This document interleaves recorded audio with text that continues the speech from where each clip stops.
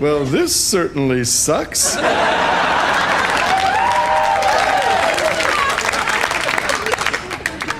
it's no time to panic.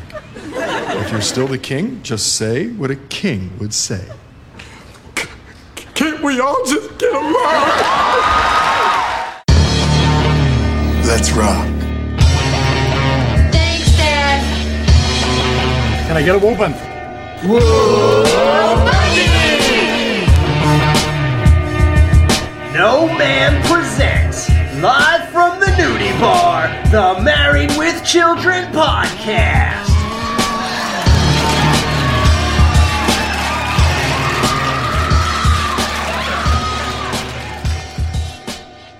Welcome back to the Married with Children podcast. This is Luigi, and I have a public service announcement for everyone. The ABCs of a good marriage are air conditioning, beer, and could you shut up so I can enjoy my air conditioning and beer? And I'm Steven. Have you all read the book, The Man Is Always Right? And I'm Annabelle. And have you read that book, The Woman Is Always Right? And I'm Tyler. And I haven't gone skiing yet, but I probably will if a girl asks me to.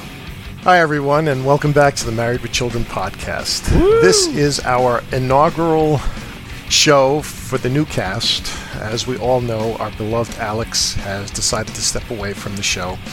So we, the members of the research team, as well as some of the guest hosts from the last few seasons, got together, and we're here because we want to carry the Bundy flag through the end of season 11. So here we are, and we hope you enjoy our show. Isn't the Bundy flag a surrender flag? It's all white. Yeah, it's actually the Bundy-Anna flag, right, Annabelle? Oh, yes. Doubt about that about halfway through this season. So stay tuned. And it's totally just tied to a stick, and it's being waved up like every single Looney Tunes cartoon I've ever seen, because this episode is one of the few that I've seen where Al is he's a cartoon character. I mean, a literal cartoon character from beginning to end. Every skit, every gag looks like this is straight out of a Chuck Jones Looney Tunes cartoon. So this is Season 8, Episode 2, Hood and the Boys. Al is thrilled when his childhood friends ask for his help in dealing with a young thug and his gang who have been harassing her at the inner city convenience store where she now works. But how does Al explain it to Peggy? Simply put, Al checks himself and Peggy into a local hotel near the rough neighborhood and sneaks out to comfort the thug Ray Ray and his gang, only to get beaten up by the youths again and again. Special guest stars: Matt Borlengi as Ray Ray, Deborah Engel as Mary Ellen Litchfield, Kimberly Page as Jackie, Alex Zahn as the Bum, Sky Bassett as Ray Ray's girlfriend, Chuck Lefevre as Skippy. Sunday. It's shocking. Gee, Al, I wish you could feel my heart. It's horrifying. I wish I could feel your throat. It's the Bundy second honeymoon. An all-new Married with Children. Then he's kind. Hurry up, Larry! I'm late for the beauty parlor! Yeah, 40 years late. He's gentle. You're a very charming lady. Tell me, where's Mr. Cock? And he's the perfect role model. I'd rather him protect himself with this. You're making this out of yourself. Richard Lewis and Don Rickles star in Daddy Dearest after Married with Children Sunday. So the title of this is a pun on Boys in the Hood, a 1991 American Team Hood drama film written and directed by John Singleton, which stars Ice Cube, Cuba Gooding Jr., Morris Chestnut, Lawrence Fishburne, Neil Long, Regina King, and Angela Bassett, and follows Trey Styles, who is sent to live with his father, Furious Styles, in South Central L.A. John Singleton, he just passed away recently, didn't he? Yes, he did. All right, so this episode opens up with Peg reading the National Talater and with a centerfold, a very big centerfold of Oprah's wedding gown. Oprah and her boyfriend Stedman Graham have been together since 1986. They were engaged to be married in November of 1992, but the ceremony never took place. So here we are, 27 years later. They're still together, but they never actually got married. Ah, interesting. That was probably the first time I've seen the centerfold gag work that way, where someone's pulling it sideways. Well, I guess that's in line also with the theme of Married with Children. Don't get married. Oh, yeah, that definitely. Or you'll Oprah yourself out. So we open up with Marcy coming in and asking about going to the beach. Hi, Peggy. We just came by to borrow some lawn chairs. Jefferson's taking me to the beach in the morning. The beach, huh? Gee, I can't remember the last time Al took me to the beach. Can't remember the last time Al took me. Sure as hell wasn't at the beach. So, Annabelle, as I recall, didn't we see a big episode of them at the beach? We did. In Season 3, Episode 21, Life's a Beach, funnily enough. But has the beach been mentioned since then? I don't think so. But yeah. Someone who just went to the beach fairly recently, I can tell you, wow, it's a pain in the butt. So I don't blame them. It's just one of those things where like, hey, let's go to the beach. Then you're finally there, and at the end of the day, you're just like, okay, I'm not doing this for a long, long time. Yeah, no, I thought it was funny in that dialogue. She says, I can't remember the last time Al took me to the beach. Now, we know that, but she says, I can't remember the last time Al took me. Now, back in Season 7, there was that famous episode where Al takes Peg, and I think that was, he got the most sex points. Till death do us part. Till death us do part, sorry. That's it. Which didn't make sense as an episode title. No. I mean, Hood and the Boys, I think for this episode makes sense, but that made absolutely no sense. What a lazy episode title. I love it. Like, how do we do a pun on Boys in the Hood? Yes. 4 hours later, all the whiteboards are filled up. Some executive comes in, is like, what are you guys doing? Look. And just swaps the words around. And everyone goes, oh. Luigi, did you say who wrote this episode? Thank you for pointing that out. This was written by Michael Moy, so the show's founder. So we know that whenever we see something by him, it's going to be good.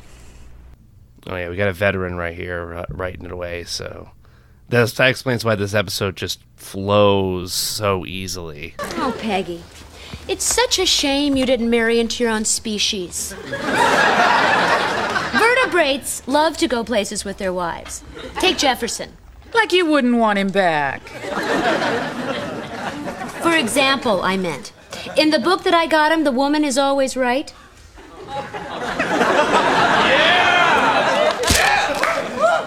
Jefferson has learned the ABCs of any good marriage are... appreciation, balance, and consideration. Well, Al believes in the ABCs of a good marriage, too. Only his are air conditioning, beer, and could you shut up so I can enjoy my air conditioning and beer? So now we get to Marcy and Jefferson. Now, Jefferson, if you look at what's happening on screen, he's looking at what appears to be a Biggins, if I'm not mistaken, while Marcy and Peg are talking. Did he bring that in from home, or was that already in I don't know. the I thought it was house? tucked in the couch or something, but I have to go and watch it. I was like, where'd you get I would that? agree. I was not paying attention. I didn't notice he was looking at Biggins. I was distracted by how skinny Marcy's legs look in those shorts they made her wear. Oh, and Annabelle, can as our local female, can you tell me what the hell is up with this weird-ass hairdo Marcy's rocking right now? I don't know, but this is not her shining season.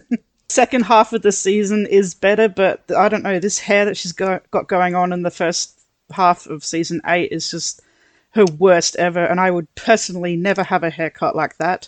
All due respect to Amanda Burse, I love her dearly, but, Yeah, I certainly wouldn't have a haircut like that either. Would you, Luigi? Definitely not. Because Amanda Bierce is very cute, and she can pull off short hair and still look adorable, but it's the weird wings that she has going underneath her ears. It's like a helmet. I don't know. Yeah, so Marcy talks to Peg about this book, the woman is always right, where we learn about the ABCs of a good marriage. So, Stephen, you were married and I were married. Would you agree with appreciation, balance, and consideration, or air conditioning, beer, and could you shut up so I can enjoy both of those? Oh, boy, it's really hard to say because, I love my wife. We got along great. Except she didn't like Married with Children. I think that should be a thing for every guest. If you're married, that's your disclaimer when you come onto the show. First off, I want to say I love my wife. I cherish our relationship. Okay, that's good. It's on record. Now continue. Of course, they probably just said that because the woman is always right. No, that's why for the disclaimer right there. Oh, okay. Well, now what's yours, Luigi? No, I would agree with Al on his points. Especially in the hot summer. Nothing beats air conditioning, if you want to keep your sanity. To let you know, Willis Carrier is the inventor of air conditioning, and he is my favorite person in the world.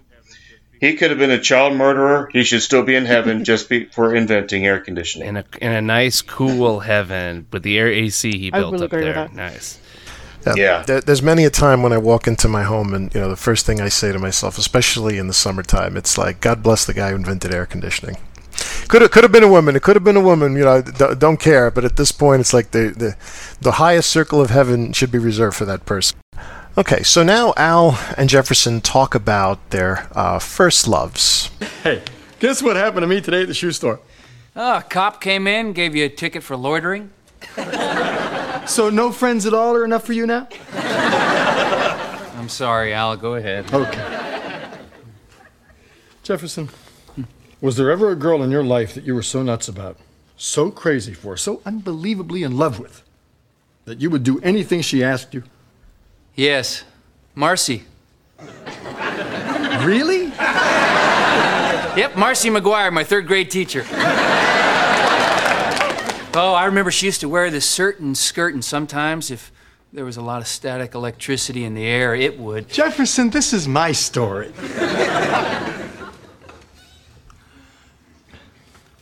What would it do? Cling to her bottom. Oh, well, anyway, there I was in the shoe store. Yeah. And guess who I heard from?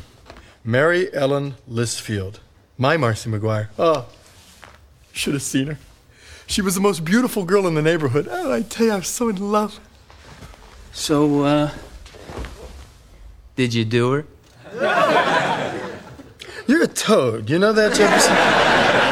Why would I say I was in love with her if I ever had sex with her?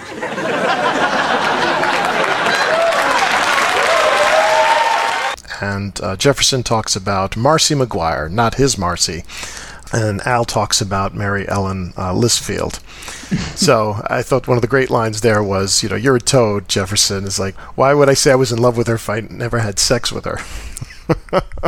What was the name of the writer of this episode again, Luigi? It was Michael Moy. Okay, that is a Michael Moy name if I've ever heard one. Like, was it Marcy Lisfield? I don't know. That's just such a like. It seems like a real name that he just pulled out of the phone book, but it also works with who Al would be into. I don't know. Here's my question. Jefferson said he was in third grade when he was in love with this woman.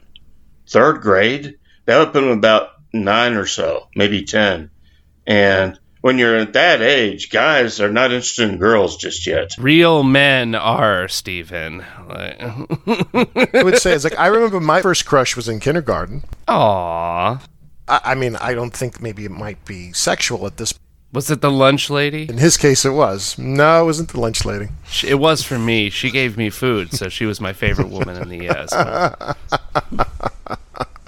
don't know. I guess like we all have our ages where we have a crush or whatnot. Yes, but gang, they are referring specifically to Al is anyway, referring to that.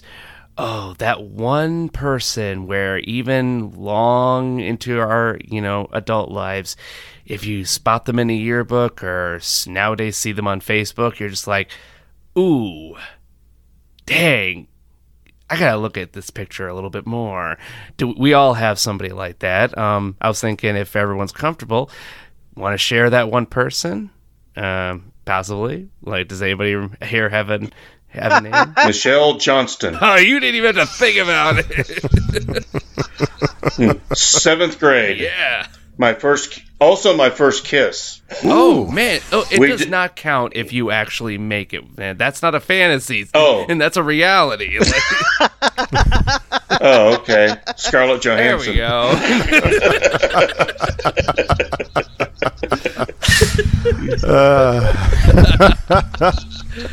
Ladies, slash Annabelle, how about you? What kangaroo did you fall in love with? Kangaroo. That's cruel. That was cruel. That was cruel. Yeah.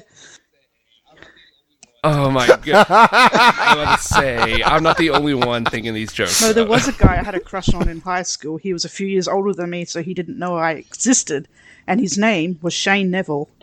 So yes, I do remember his name still, and it turns out that his sister was actually in the same year as me, and I didn't know this until after I left school. So I could have had an in. And Luigi, who was your long-lost love?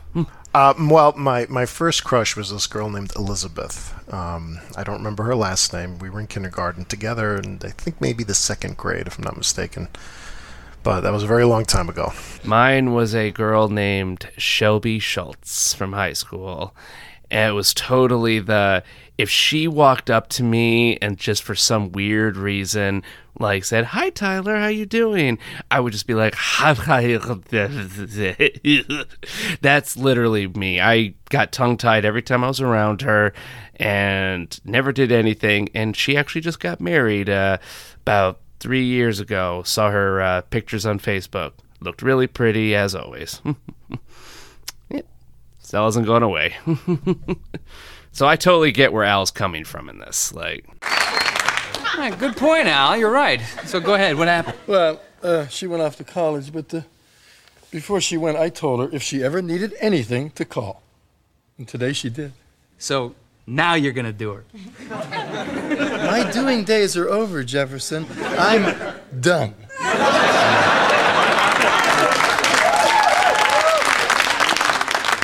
But get this. She's living back in the neighborhood. She's running her father's old soda shop. Now, a few of the kids in the neighborhood are giving her kind of a bad time. So I'm going to go straighten things out. What are you going to tell Peggy? Same thing I've told her my whole life.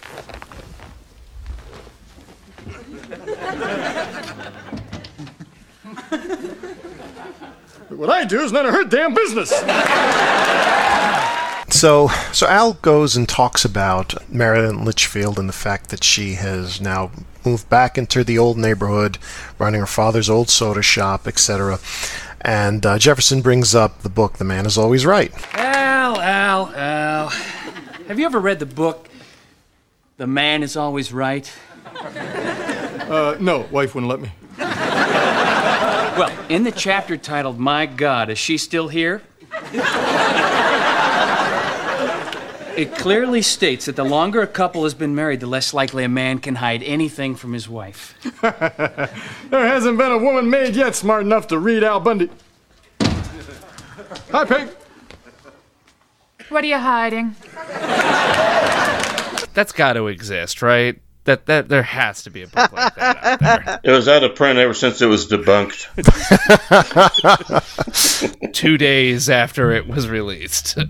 Yeah, like fake book. Although I will say, like the chapter entitled "My God, Is She Still Here?" That's a wonderful chapter there, right there. What really kills me is the punchline on that one was when Al responds, "No, my wife wouldn't let me." Oh God, that's a good chapter title. Oh no, my wife wouldn't let me.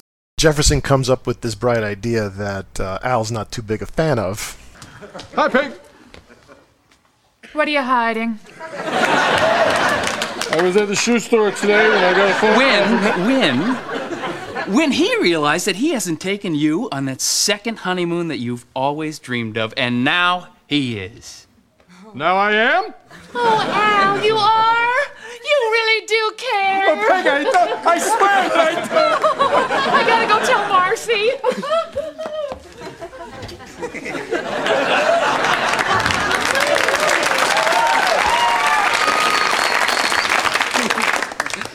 Okay, I know what you're thinking. Oh? Then why aren't you crossing your legs?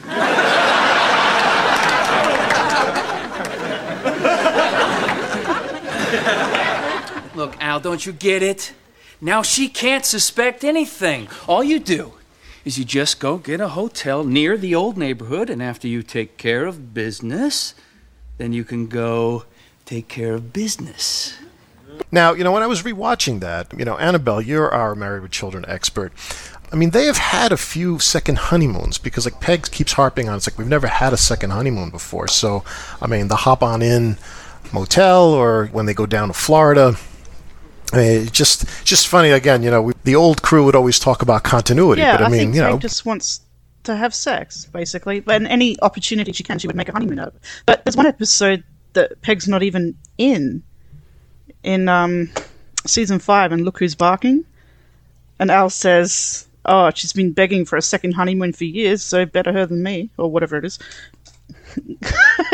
She's not even in the episode. Oh, thank you, Annabelle. I never thought about that. Like, you know what, Annabelle, you just totally made me realize something. The second honeymoon, because like I was watching this last night and this morning, right before we started recording, and both times I'm like, this second honeymoon kind of just fell out of there. Like I don't remember it, and now you made it realize, because like the honeymoon is one of the very few times that even Al Bundy has to agree, sex needs to happen. It's the honeymoon. It has to happen. I can't weasel my way out of it. So yeah, she's getting the one guaranteed trip that will guarantee. That means I have to have sex with my wife. Hey, sometimes if you want to win the war, you have to burn the village. Al wants to kill Jefferson, and Jefferson gives him this line, which didn't make sense to me at first. And says, sometimes if you want to win the war, you have to burn the village. So what I do, like when I was part of the research team, was like try to look in and see, like, well, if it's not an exact quote, like where's the analogy come from? And there's a famous quote that says, if you want to take the island, you need to burn the boats. And that's, I believe, where it comes from. Oh, Al, this is so exciting. Look at this room. Look at this bed. And it's even made. Our second honeymoon. Just you and me together for the whole weekend. Gee,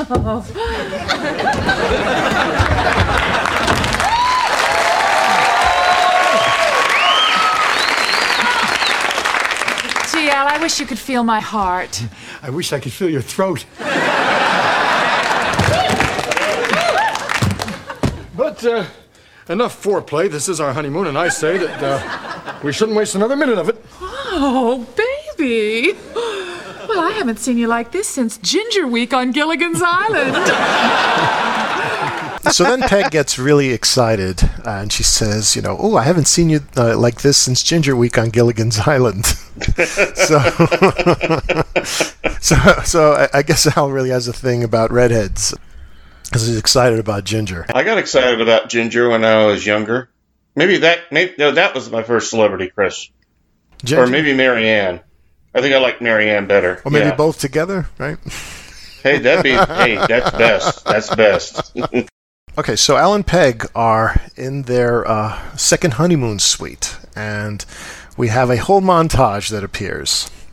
So, what'd you have in mind? Well, first off, I say we get out of these clothes and then start things off with a good, long, hard nap. Nap? Yes, Peg, just you and me, or better yet, just you. But Al, I wanted to fool around. Oh, Peg, that'd be just like our first honeymoon.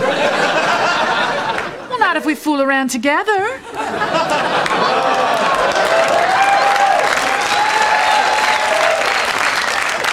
Just a quickie, Al. Oh, Peg. Oh, please, honey, just a quickie, I promise, and then I'll go right to sleep. Oh, all right. Make it quick, because I'm not moving. Peg, no, you're not.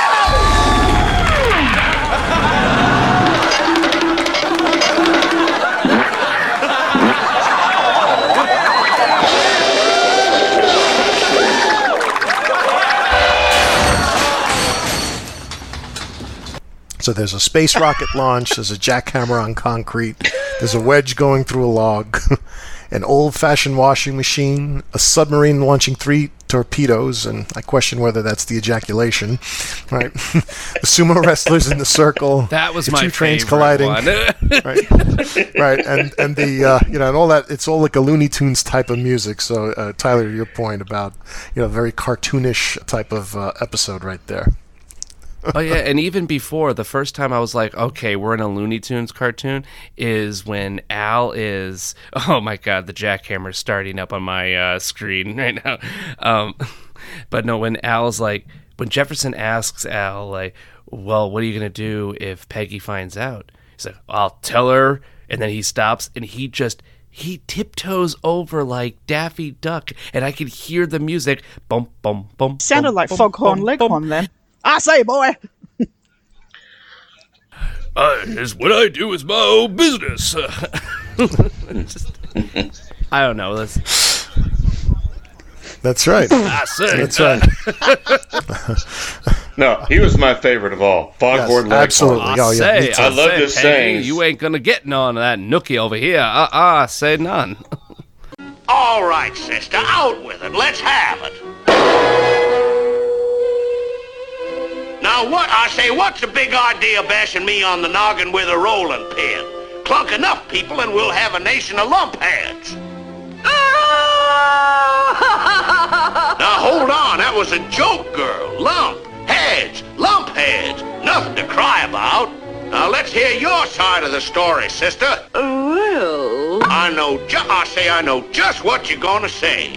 You're looking for a husband. Yes. Well, you're going about it all wrong, girlie. You don't bat him on the bean with a rolling pin. That comes later. No, he'd be referring to, Miss Prissy with the blue bonnet, Can you hear anything from that little blue bonnet? I say, boy.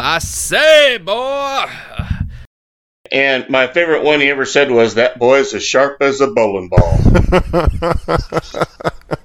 Yeah, and some of the history of Foghorn Leghorn is that he was based on a character, I think, from like the 1920s and 30s. There was like some character for like some movies that were made during that time period that like sort of dressed up like that Southern gentleman, I say boy, and that that's where he comes from. I mean, I don't know it off the top of my head, but very interesting how like some of those characters were developed. I noticed on one of those retrospectives there was the episode where Al is the fortune teller. Annabelle, help me out with this one. Psychic Avengers. Psychic Avengers. In one of those retrospectives, Ed O'Neill said that was one of his favorite episodes that he liked, and he liked doing the Foghorn Leghorn voice because that was what he was doing in that. So it's just interesting we mentioned Foghorn Leghorn, and that was one of his favorites. Okay, I thought there was a Foghorn Leghorn like thing in there. Thank you. Psychic Avengers. Okay. Okay, next on the list, a Looney Tunes podcast. Hey, it's dropping on HBO Max, and on an unrelated note, I just purchased HBO Max. So next up, Al walks into the soda shop, and we have an iconic scene here.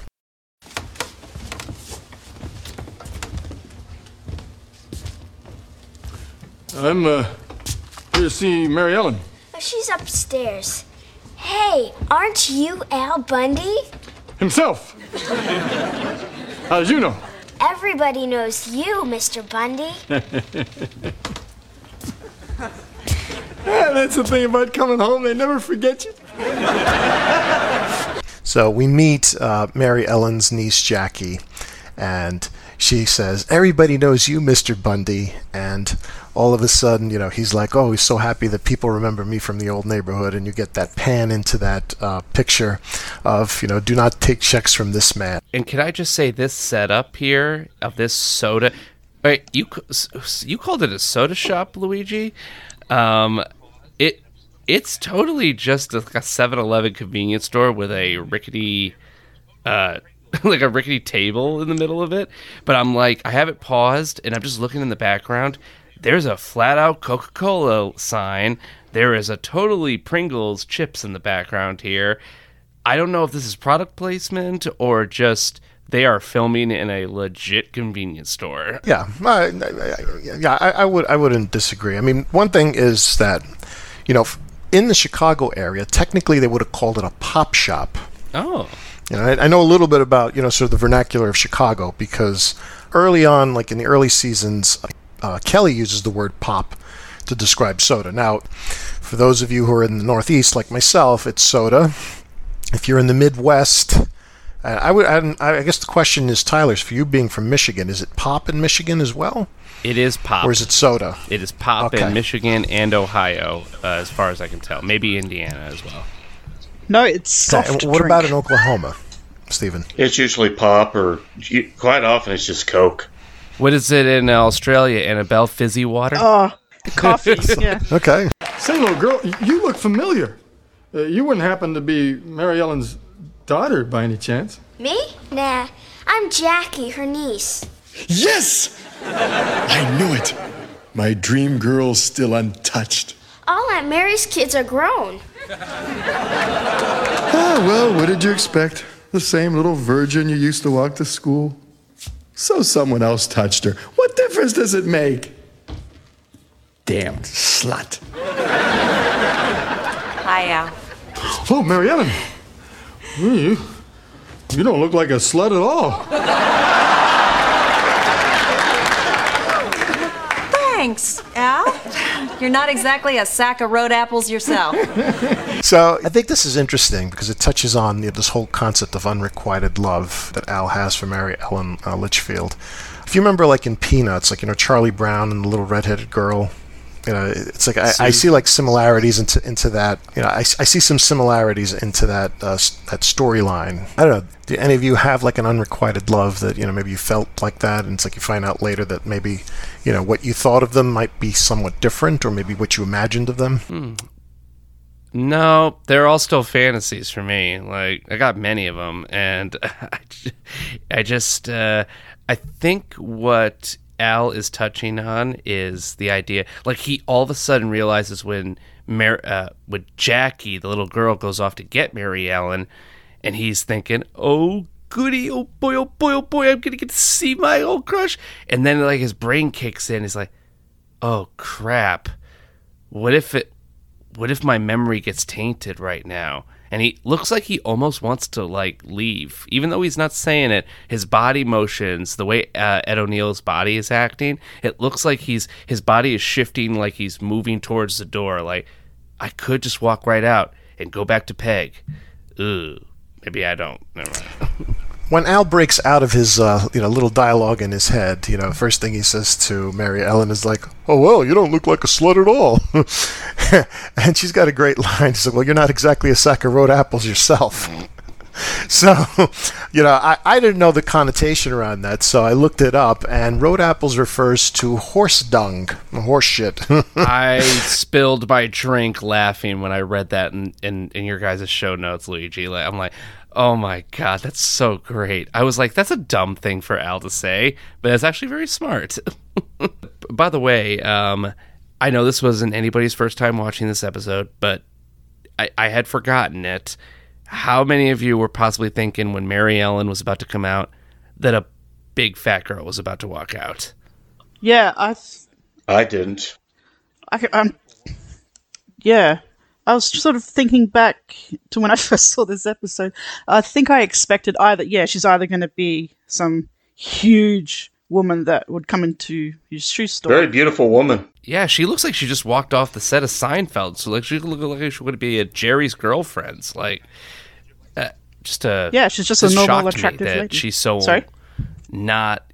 The show usually goes huge with these like past figures, and it didn't. It chose to go kind of plain with her. And this is one thing I really found endearing about this episode, is that they have a friendship. Al is truly friends with this woman. He truly cares about her. I mean, if he didn't, he wouldn't have gone out of his way to try and help her. And that was one thing that really shined for me in this episode, to see their friendship. Yeah, to your point, Stephen, I think when we get to Al's big speech at the end, like he sort of shows his hand, particularly around like why he's doing it. Oh, shows his hand? You mean like explains his ennui perfectly? Yeah. No, I think what he's referring to when he talks about any chance of nailing you now or something like that. I can't remember the exact quote. No. I'm thinking about the speech he gives. I mean, well, we'll get to it when we get to it. But Mary Ellen Litchfield is played by Deborah Engel, so she's known for appearances on The Golden Girls, Dream On, and Golden Palace. Oh, she crossed over to the Golden Palace? I think she's one of Blanche's daughters. Yeah, I can vaguely remember her. I feel like she was the daughter. Yes, she wanted to be artificially inseminated. That is hilarious episode. She is. She's the girl who's gonna get fucked by a robot. I mean, I have nothing to wear to a sperm. Well, mother, you see, whispers into her ear. She goes, oh my God. We now get introduced to Ray Ray.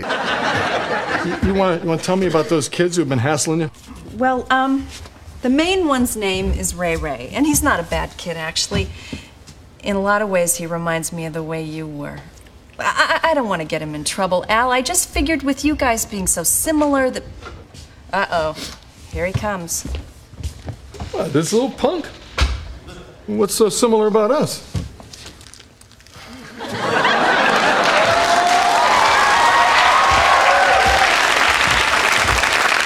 Hey, give me a couple of steak and egg sandwiches, huh?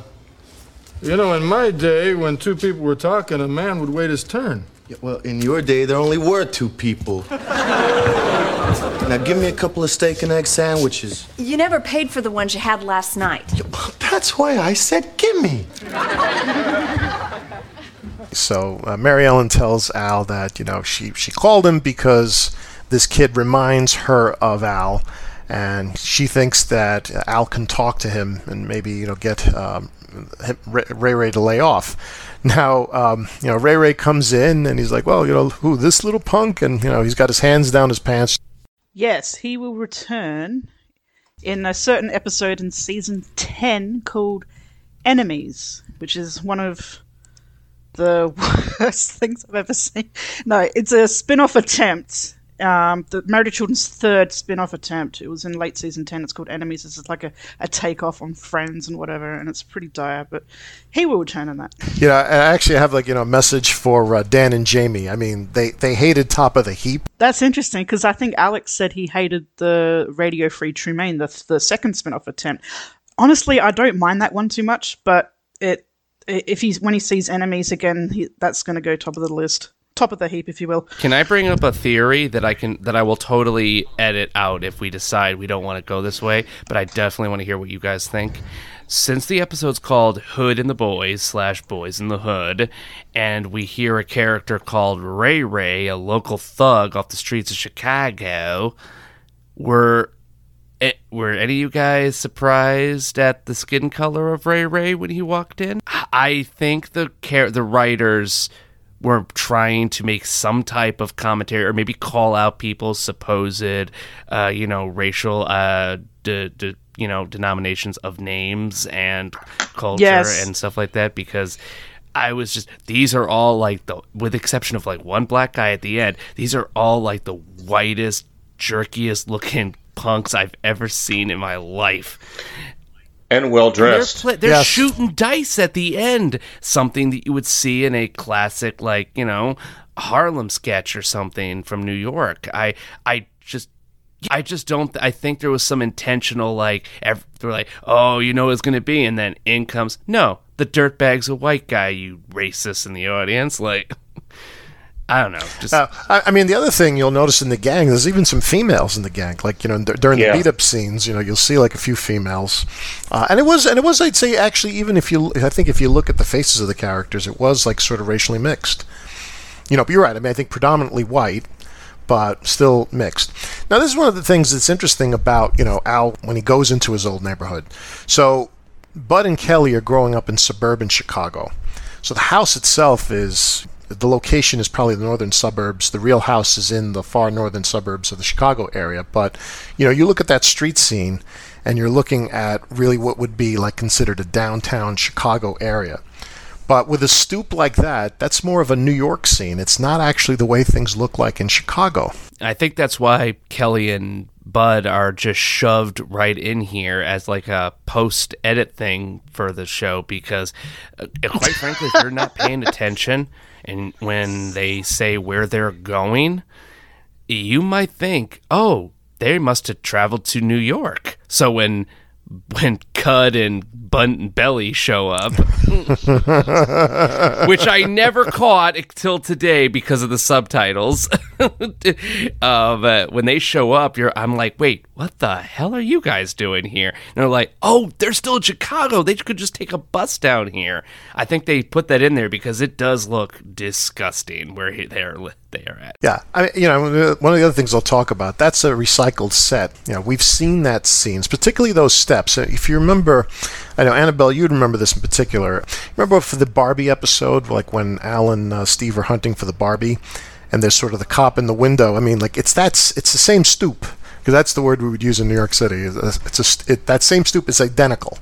Oh, yeah. I could just hear the saxophone in the background as they're walking. Yeah, same street anyway, yeah.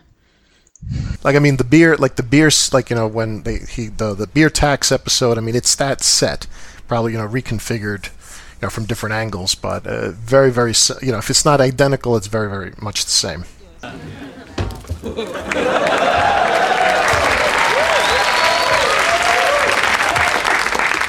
Do I know you, man?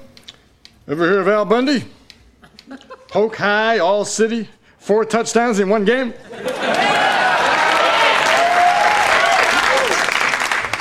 No. Hey, wait a minute, Ray Ray. It's that bad check guy. Oh, yeah, Al Bundy. Hey, what is up, Al? What's up is I was king of these streets before you were the gleam in the eyes of a couple of strangers at an Eagles concert. And that lady you've been picking on is a friend of mine. So, as the former king of the streets to a pretender to the throne, we can handle this 2 ways. Either in here like gentlemen, or out there like Ren and Stimpy. The choice is up to you. So Al and Ray exchange some dialogue, and he makes a reference to Ren and Stimpy. So I think Tyler, you would appreciate that. I absolutely did. They're trying to get that 5-year-old audience that was watching Ren and Stimpy at that time. Yeah. Right. And I think just before that, we have the introduction of Ray Ray's girlfriend, which is, hey Ray, it's like, it's that bad check guy. And it's like, that's sort of the one thing that Ray seems to be impressed about. And that's why this show works so well, because unlike most sitcoms, when their guests come in and they're all fish out of water people, everybody on Married with Children, with a very few exceptions, everyone knows what's going on. Everybody knows where they are and what they're doing and how high they need to play it. And Ray and his crew and his girlfriend are no exception. Ray's girlfriend is played by Skye Bassett. She unfortunately died at the age of 23 in 1997 from a virus that attacked her heart. Such a shame. Speaking of Ray's gang, did you spot the guy behind Ray in the purple sweater? Oh, I love this. I paused it, Annabelle, to see this entire crew, because you were right. There are... it is a multi-ethnic gang, kind of. Yeah. There's a dude but that guy in the... Yeah. That guy in the purple sweater, he's going to be on Buffy soon after this. Yes, he is. Oh my god. What about the guy? My favorite is the dude in the greaser jacket and overalls underneath, which I've never seen before. I didn't notice that. Huh. So in that dialogue, Al says, "I was king of these streets before you were the gleam in the eyes of a couple of strangers at an Eagles concert."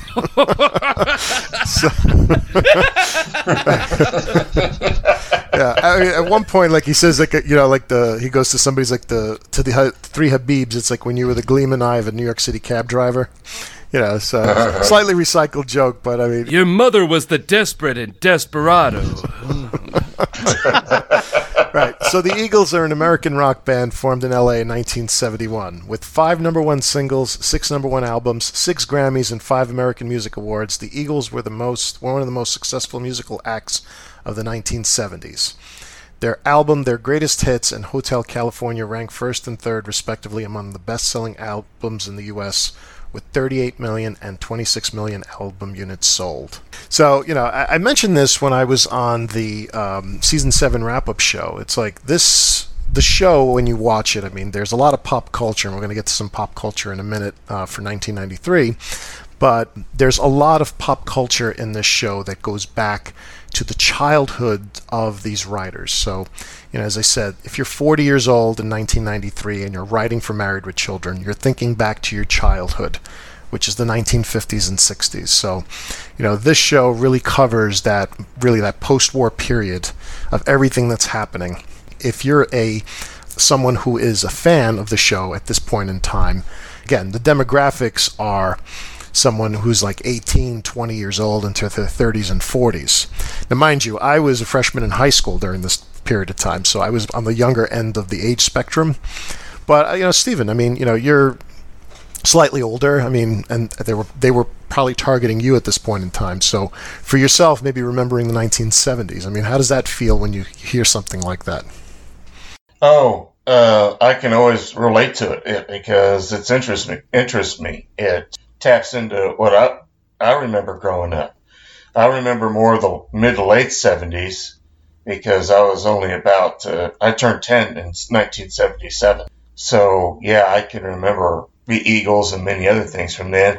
But I really consider myself more a child of the 80s because I was also going to high school and college during that. Right. I mean, and Tyler, you were Gleam your parents' side during this period. Oh, right? No. See, if they were targeting me, it would have been Gleam in your eyes of two strangers at a Weezer concert for me. So I was thinking more like Motley Crue. Oh, no. No, my parents would not be going towards Motley Crue. No, they were into they were into that like punkish thing that was still riding the wave of like the early 80s. That punkish kind of rock that didn't really know if it was punk or rock. Okay. But yeah, my parents were into some weird music. My parents would have been Queen or something like that. So, there's also that comment about Ren and Stimpy. So, Ren and Stimpy is an American animated TV series on Nickelodeon. It follows the title characters of Ren, an emotionally unstable chihuahua, and Stimpy, a good-natured yet dim-witted cat. It premiered in August of 1991, along with Rugrats and Doug. And throughout its run, it was notoriously controversial for its dark humor, sexual innuendos, adult jokes, and shock value. So, very much not unlike Married with Children. Well, I'm probably the animation fan out of all of us here, way more than like anybody else. And let me tell you, Ren and Stimpy set the tone for how all animated content was going to be for the next, I would say, 15 to 20 years. Like gross out humor, the screaming, the body horror aspect of it, and just like there are elements in SpongeBob, there are elements in it in all of the main shows that follow afterwards. It like I've rewatched Ren and Stimpy and I'm like, oh, this is where it all came from. This is what defined my childhood. Okay, got it. And just to prove that I can link anything back to Married with Children given the opportunity, do it. Stimpy is voiced by Billy West. And Billy West is the voice of Fry in Futurama. So there's a link between him and Katie Sagal. Oh yeah, like Billy West does the voices of almost everybody. And he also did the voice of Ren a lot of times when John C.K. was in jail and couldn't do it. Now, he wasn't in jail then. He should have been. Very terrible person. But it was an awesome cartoon. Oh, yes. I can tell you stuff off the mic, Annabelle. John C.K., terrible person. So Al gets beat up by Ray Ray and his gang.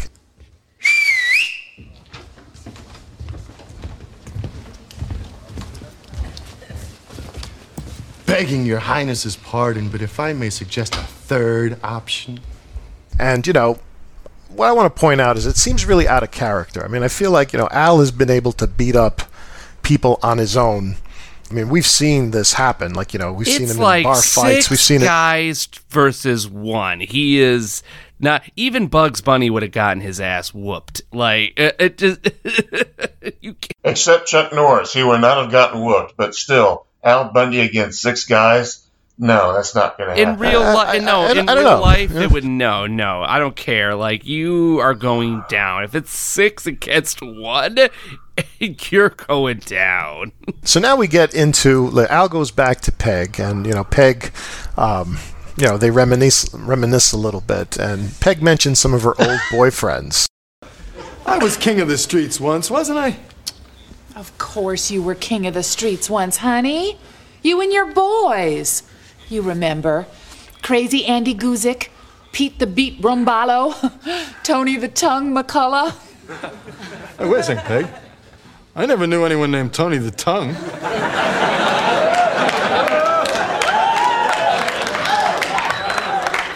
Well, I guess he must have been one of my boys. Tony the Tongue. That's right. Crazy and Guzik.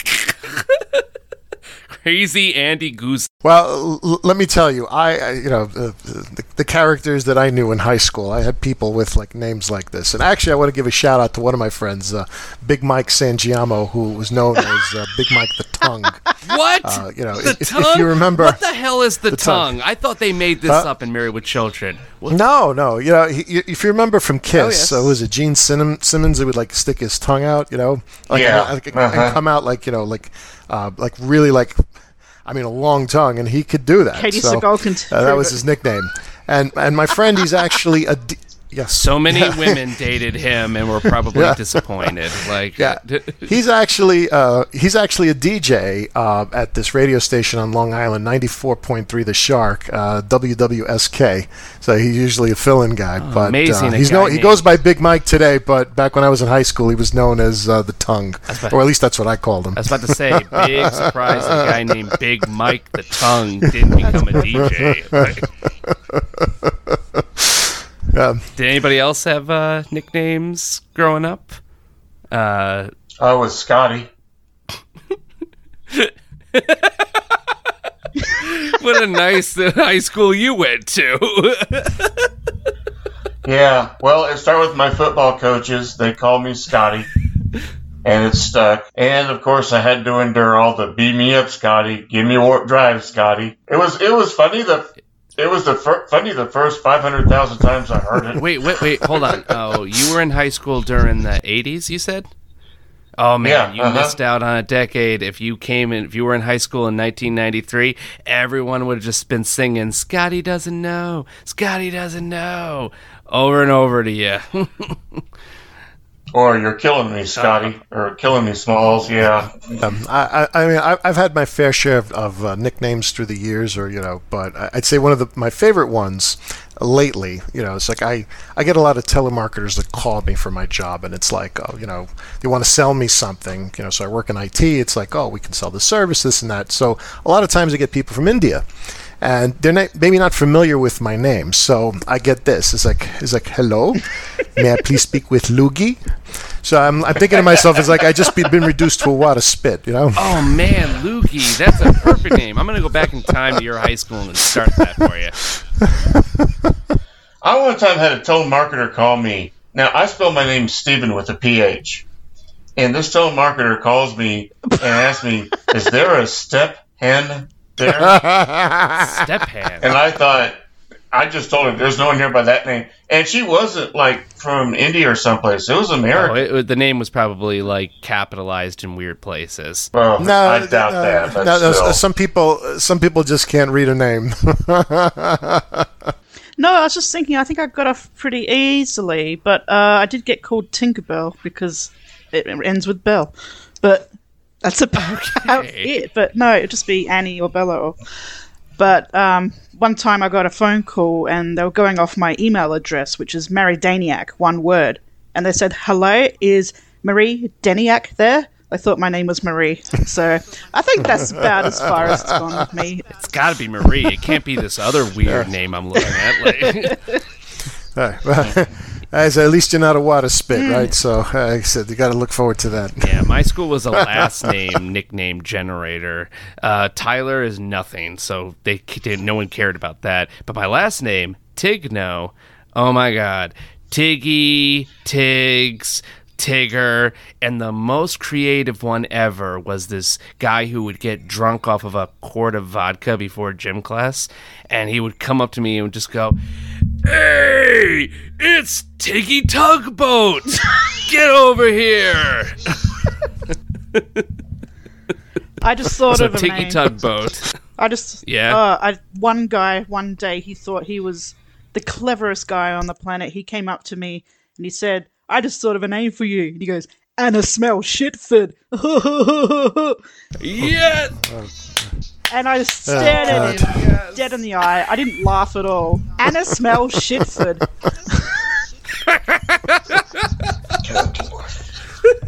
I'm going to put that as your opening line when the episode begins.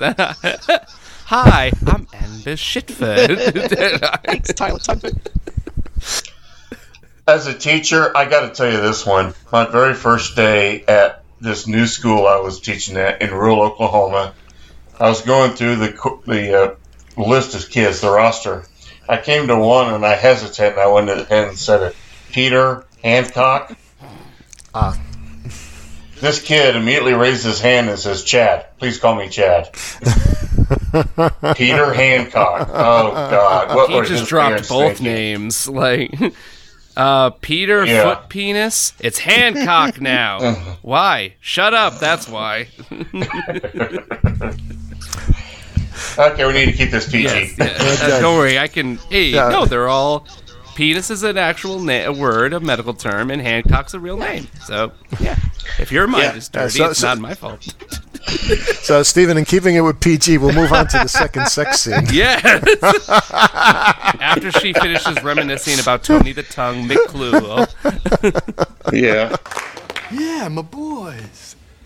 That's what I need, my boys. Oh, no, you don't, Al. You can do this all by yourself. Do what, Peg?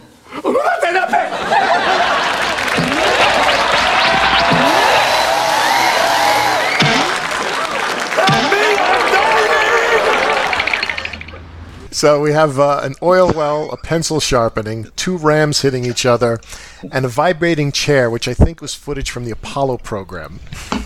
Oh my God, guys. Tony the Tongue. I didn't realize that. That's not one of Al's boys. No, it's Peg's. Al's like, I don't remember Tony the Tongue. And Peggy just goes, "Oh, that was one of my boys." Yeah, oh. it's Gene Simmons. Yeah, hey, Katie Seagal might have been a roadie back then, right? You know? His tongue right. stretched that far, I see. All the way to Chicago. Okay. It's time for No Man to take a little break in the Jiggly Room. I'm the DJ, and I'm gonna play a little bit of music that was on this week's episode of Married with Children. Yo, Ray Ray!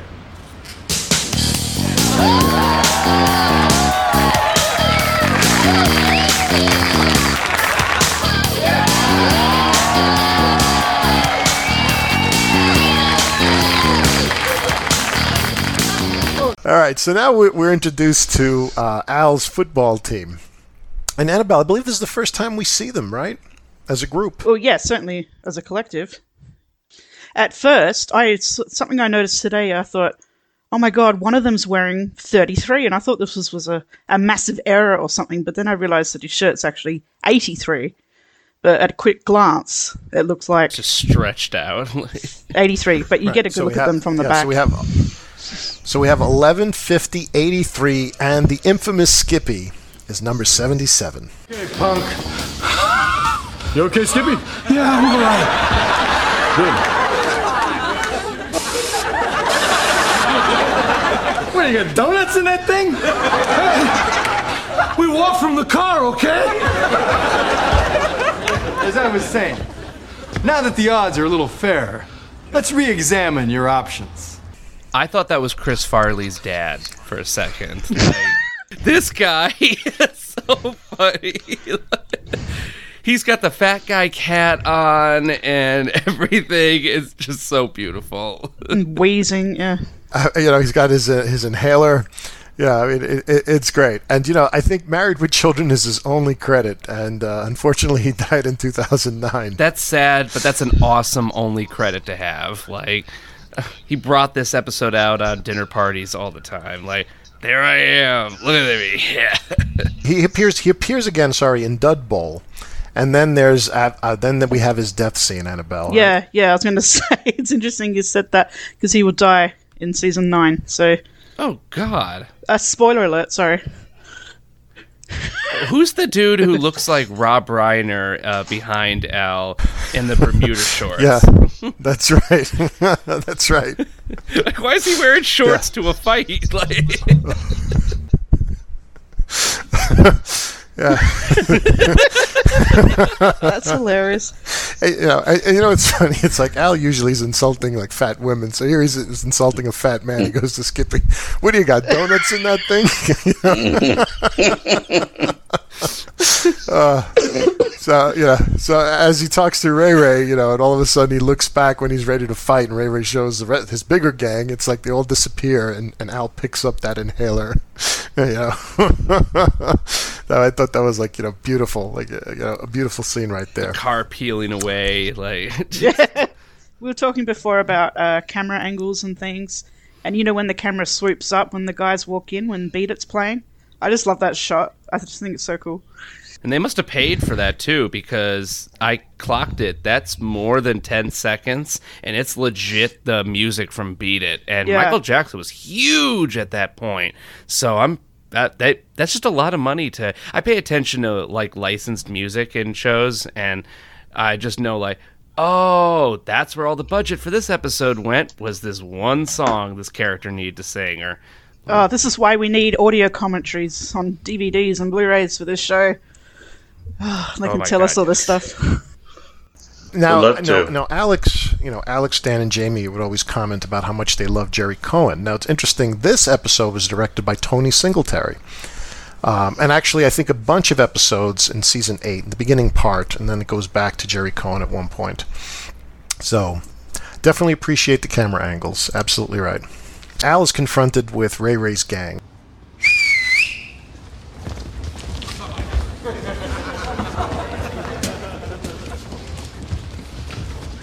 What, are we supposed to be scared? Well, let me tell you something about the king and his court.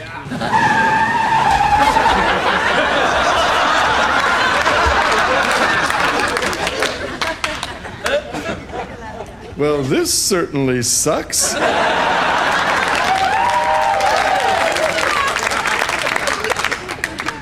But it's no time to panic. If you're still the king, just say what a king would say. Can't we all just get along? And when he just goes, can't we all just get along? I lost it. It's a Daffy Duck line right there. That is something that Daffy Duck would say if all of a sudden he was going to get the crap beat out of him. And by the way, Luigi, you called it Ray Ray's gang. No. The group, the 6 kids who were with him in the soda shop was a gang. He whistles and a full-on army shows up. The entire neighborhood. There's I couldn't count. I lost count after 20 guys, and 4 women. Now, well, I mean, so Tyler, you probably a little young for this, but this is iconic for this period of time. This was the words of Rodney King. So this was, he was an American construction worker turned writer and activist later who survived an act of police brutality by the LAPD. On March 3rd, 1991, he was violently beaten by police officers during an arrest for fleeing and evading on California State Route 210. During the riots, and there was a lot of riots in LA and actually around the country, King made an appearance on TV, and he just said these words. I just want to say, can we all just get along? Can't we all just get along? And it became, the iconic catchphrase of this period of time. So anyone watching this show when it first premiered in 1993, we all lost it when we saw this. And I don't think he ever really said, can't we all just get along? I think it was... And that became like the phrase that he was known. It's almost like "Beam me up, Scotty," right? From what I understand, "Beam me up, Yep. Scotty" was never actually said on Star Trek. It never was. No. Yeah, but it became iconic, and this was the line that was iconic for this specific period of time. So that's really what made it funny. Okay, so you know what? Thank you very, very much. I love that. That actually makes a lot more sense, because what I saw when this big group came out, and I'm looking at a screenshot of it now, and you're right, this is a incredibly multi-ethnic group that I'm looking at right here. All I think of is the guy from Warriors. Can you dig it? Like, it looks like 4 different gangs got together to kill Al Bundy. Okay, I found the actual quote Rodney King said. It's, "Can we all get along? Can we all get along?" Right. That's what it was. That's right. But it became "Can't we all just get along?" That's what ended up becoming in the popular culture. We know it's a great quote if it gets bastardized like that. So. Oh, absolutely. Yep, beam me up, Scotty, and can't we all get along? Yep. Play it again, Sam. That's another one. So Inconceivable. Oh my God! I just played the clip again, and the guys just keep coming. It fades out, and they're still walking towards Al. Like, yeah, I mean, and to me, the payoff is right after he gets beat up, Al returns back to Peg. Oh, please let her be asleep. Oh, please, oh, please, oh, please.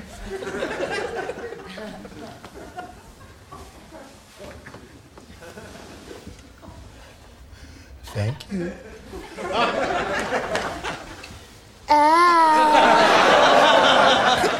Oh, Peg, can't we all just get along?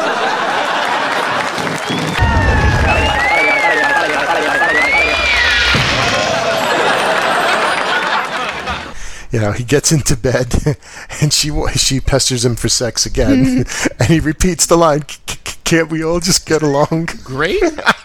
She just ignores him.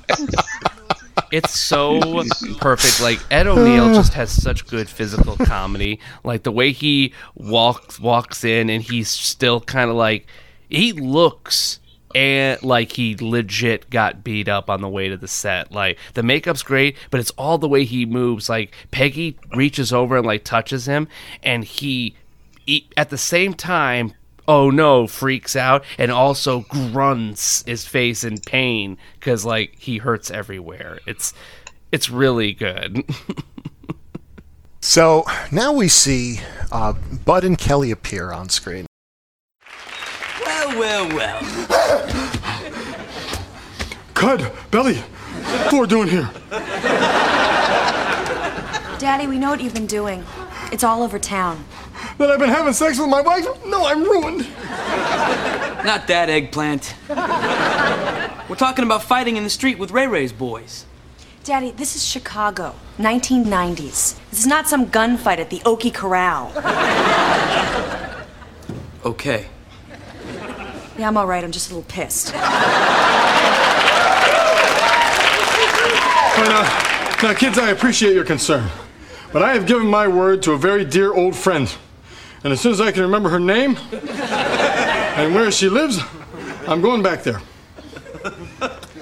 Have I gone yet? No, Dad. Well, then give me a push.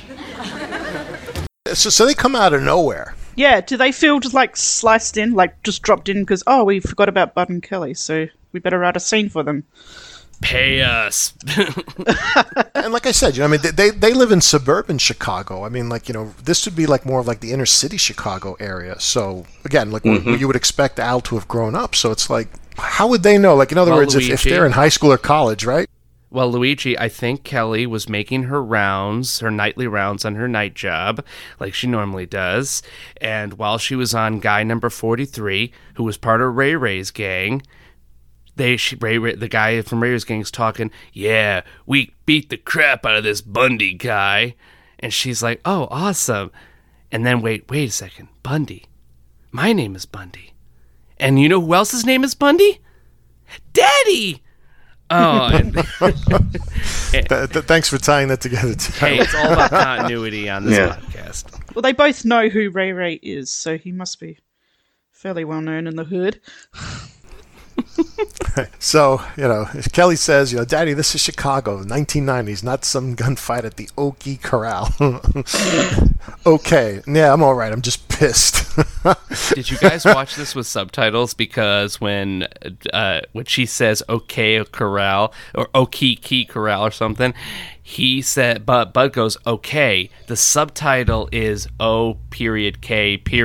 They subtitled it to what Kelly hears, not what he means. Hey, so the OK Corral is a very famous 30-second shootout between lawmen and members of a loosely organized group of outlaws called the Cowboys that took place at 3 p.m. on Wednesday, October 26, 1881 in Tombstone, Arizona. It's one of the most famous shoots out of the American West. Now, what's interesting is like a 30-second shootout. It's like everyone has heard about the OK Corral, so, I mean, it's pretty significant, I would say. It's some of the famous names in there. Watch the movie Tombstone. Yeah, right, very famous. Watch the movie Tombstone. One of the greatest movies ever, westerns ever. So that's, Wyatt Earp and Doc Holliday and, all of those characters that are familiar from the pop culture. So, anyway, I thought that was pretty good. Speaking of westerns, there's a film from 1995 called Wild Bill. It's about Wild Bill Hickok, and Christina Applegate's in that. And I saw that just a couple of days ago. So, a coincidence there for you, Alex. Oh yeah, that's my that's actually on my watch list. I downloaded everything Christina Applegate has appeared in. That took forever, and I was like, oh hell yeah, she's in a western, sweet. So. You might be jealous of David Arquette in that one. Oh, I most likely will. Oh, and by the way, before we go out in the scene, David Faustino, did he fall asleep in a tanning bed? Because he looks like the toast that I've left in the toaster just a little too long. I thought it was the lighting on set, but yeah. But Kelly looks nice. It's just, he looks scary. Like, all right. So now Al returns back to Ray Ray, and they have this great encounter, and Al delivers this magnificent speech. Yo, Ray. What is it with you, Bundy? You still not getting enough curb in your diet? I mean, we knock you around, you come back. Why? Why do you do it? For the same reason men climb mountains or sail across the sea alone. For the only reason that a rational man would do an irrational thing like this. Pride. No, women. I'm a moron, Ray Ray. We're all morons. That's what comes from being a man. From the first little worm they dare us to eat, to the last big shovelful of snow they convince us we can move, we're nothing more to women than an amusement park ride with life insurance.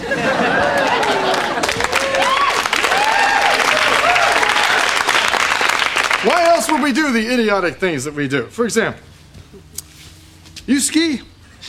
No. Well, you will someday if a girl wants you to. We all would.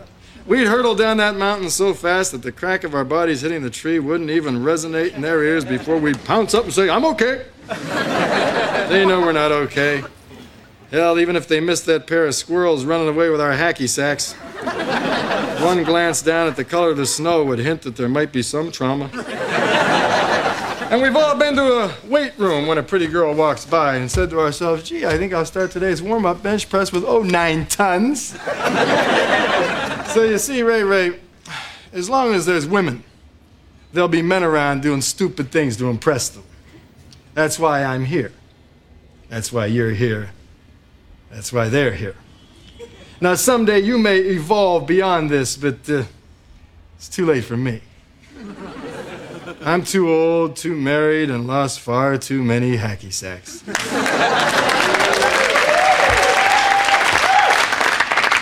So, it's either I split so you look cool in front of your girl, or you look cool in front of yours and kill me.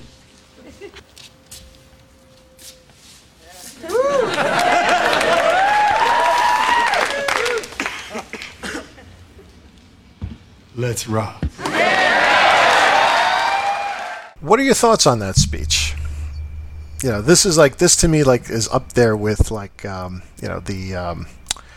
Al, the librarian, the speech that he thought he could.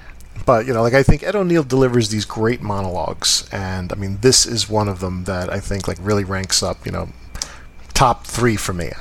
Yeah, I think as an actor, he must love this kind of stuff. But, yeah, that's a great speech. I actually was thinking about the speech last night. I was trying to write what I thought my notes, what my thoughts were in my notes, and I just ruminated for so long because I thought about the speech between Al and the librarian and Al on the road with the whole car scene, and I just keep thinking it's brilliant writing to have this sitcom-y trope where characters who are very crazy and out there all of a sudden have a very, very serious monologue. All the laughter goes away, all the music or sound goes away, and it's just their words, and the show's like, this is heavy, guys, take it seriously. But they take it seriously, and they don't, because it's still Al Bundy saying this. You don't have to suspend your disbelief. So when he's like, you ever been skiing? My favorite line, and then he's like, no, you will if a girl wants you to. With that little sly voice in there. Any other sitcom would have been like, have you ever been skiing? No? Well, you will one day if a girl wants you to. He would have spoke seriously. Nope, Al stays in character perfectly, and that's a testament to Ed O'Neill's ability to act. And there's one reference in that speech for some of the younger people out there, the hacky sack. So, this was a game that was very popular in the early 90s, and it really died out about 20 years ago, around the year 2000, maybe about 2005. Actually, people playing it as much. Yep. It goes back to the 80s. I remember playing it a lot when I was in college. I thought it started in the 1910s. That always looked to me like a kick the can or kind of a ball in a cup kind of thing. Hey, let's just get a shoe and fill it with dirt and let's kick it. A sock and fill it with dirt and kick it around. I don't know, just look like a 30s. Well, no, Tyler, the history is that it became popular in the 70s, and it really remained popular through the 90s. And I never learned how to play it. I'm not flexible that way, but it was a big thing, in college campuses and high school. People would have these sacks and they'd be playing trick games, almost like you'd see in soccer. Oh. Or football, as you would say in Australia, right? Oh yeah, I was a kid I was in elementary school, middle school in the 90s. I remember the hacky sack, and it was stupid because it required you and at least one other person, preferably two, to be equally as good at hacky sack. That is not a good game. So finally, Ray Ray just walks away with his entire gang, and Mary Ellen comes up to Al. I owe you a lot of thanks. And if you were telling the truth about the reason you did this, I guess I owe you an apology, too. What for? For being a woman? Accepted. Hey, Mary Ellen, let me ask you something. If I wasn't married and I did what I did for you, would I get to nail you?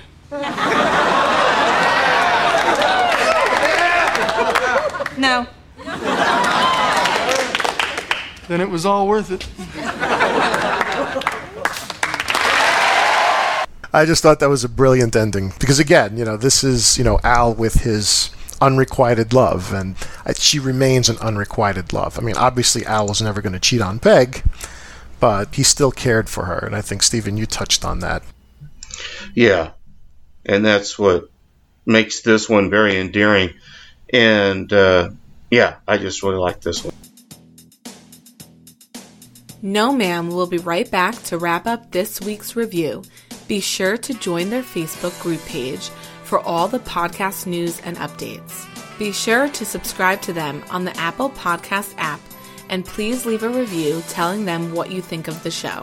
To subscribe to their YouTube channel, Just go to channels and search up Married with Children podcast. Join their Patreon and support your favorite podcast with a small monthly donation.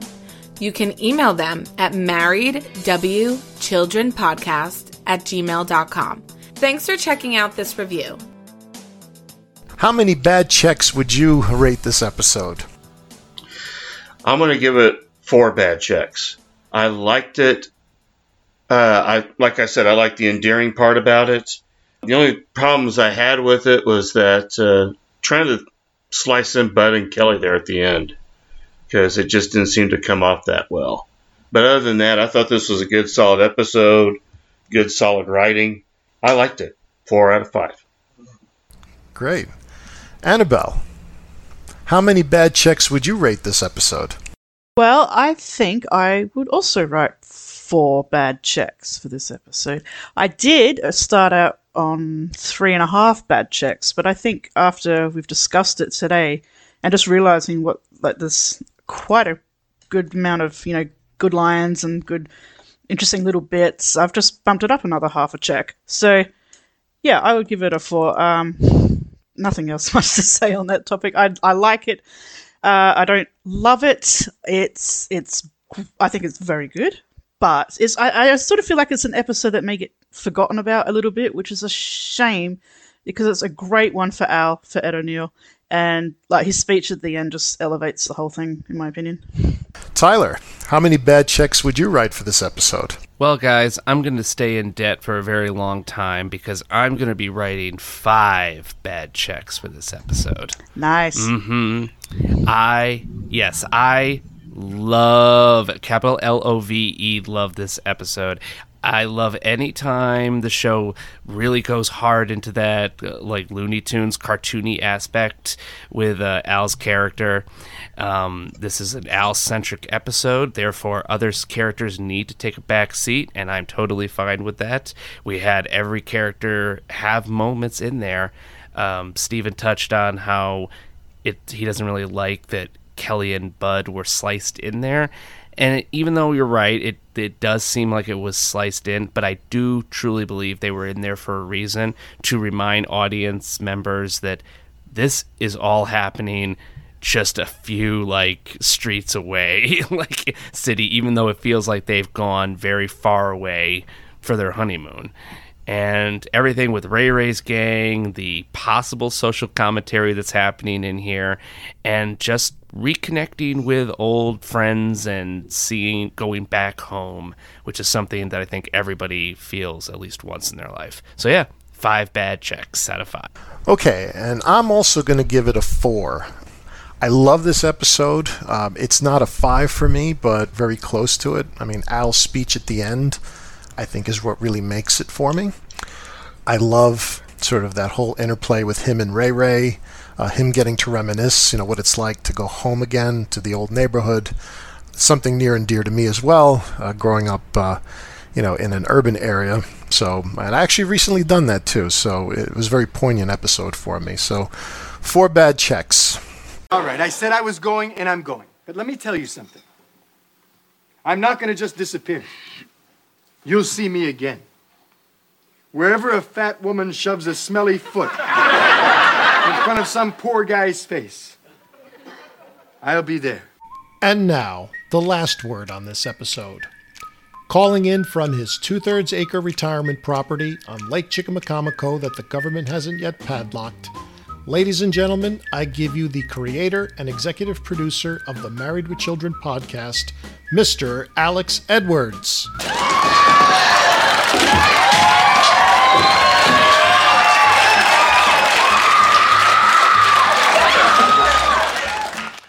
All right, then there now. Hood and the Boys. This has always been a favorite of mine since I was a kid. Starting off with Oprah's wedding gown on the newspaper that Peg's reading, and it goes she stretches out all the pages. I mean, that is just classic visual comedy. Love it. It was a big thing, Oprah being fat back then. Peg can't remember the last time Al took her to the beach, though. You don't remember Life's a Beach, Peg? You don't remember that episode? It was classic. Al saying, "My doing days are over. I'm done." When he says, "Are you gonna do her?" I mean, that was just classic. And in this episode, we have the legendary moment where they show the "Do not take checks from this man" sign. Like, that is absolutely amazing. You see that posted all over the place for years now. I mean, that is just stuff legends are made of. Al saying to this chick, "You don't look like a slut at all," or, "So I heard you had some sex." I mean, God, that was like great writing, and her reactions are great, because it's like, how do I react to such absurdity? Ray being the bad kid who orders steak and egg sandwiches and doesn't pay for them. That kid was cool, you know. Maybe they could have casted somebody more fitting, but I think he had a menacing enough vibe about him that works for me. And with the Michael Jackson Beat It music, when Al and his bros were walking down the street to do this fight, I found it odd that in a comedy sitcom, they did it seemingly cooler than Michael Jackson did it in his video. His was way more corny and cheesy than even on Married with Children when they were parodying it. Peg expecting 3 sex romps from Al is just insane. I mean, I know some girls like it 3 times a day, but I wanna make love, babe, very slowly, 3 times in a row, all night, I'll go. Why would you expect it from Al? Al calling Bud and Kelly Cud and Belly. Amazing. That always stuck with me growing up. Al's speech about women and how men are like amusement park rides with life insurance. We get a "Let's Rock" from Al when he's gonna fight this guy one last time, and we get the big moment where Ray and his boys walk away, and Al won, I think. I mean, the girl said she still wouldn't have slept with him, but I guess they're not going to bother her anymore for the steak and egg sandwiches, I guess. So I don't know if this is a temporary fix or permanent, but hey, it got the point across as far as the episode goes. So yeah, I give this one a solid. I really, really like this one. This is a 4 out of 5 for me. That's Al, folks.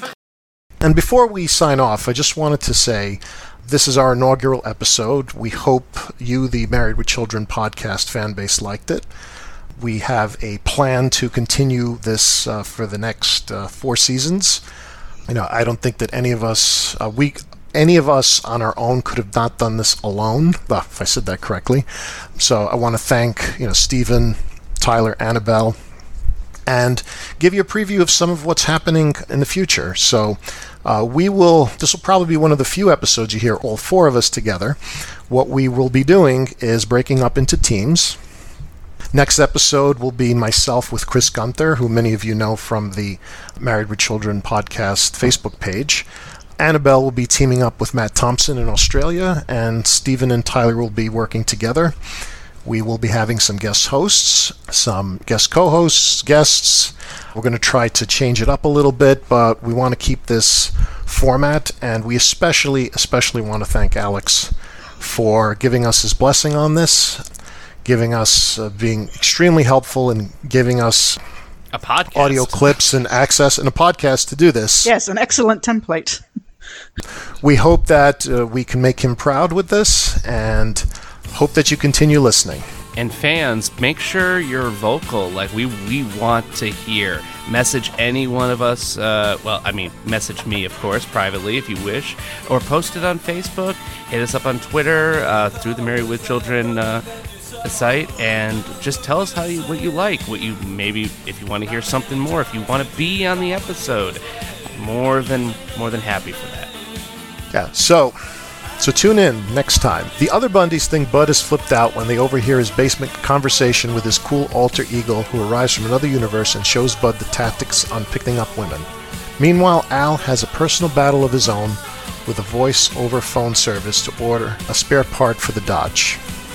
So tune in next week. That's right. Yeah, he needs an alternator. So thank you again, and tune in next week. Same Bundy time, same Bundy channel. Thanks, everyone.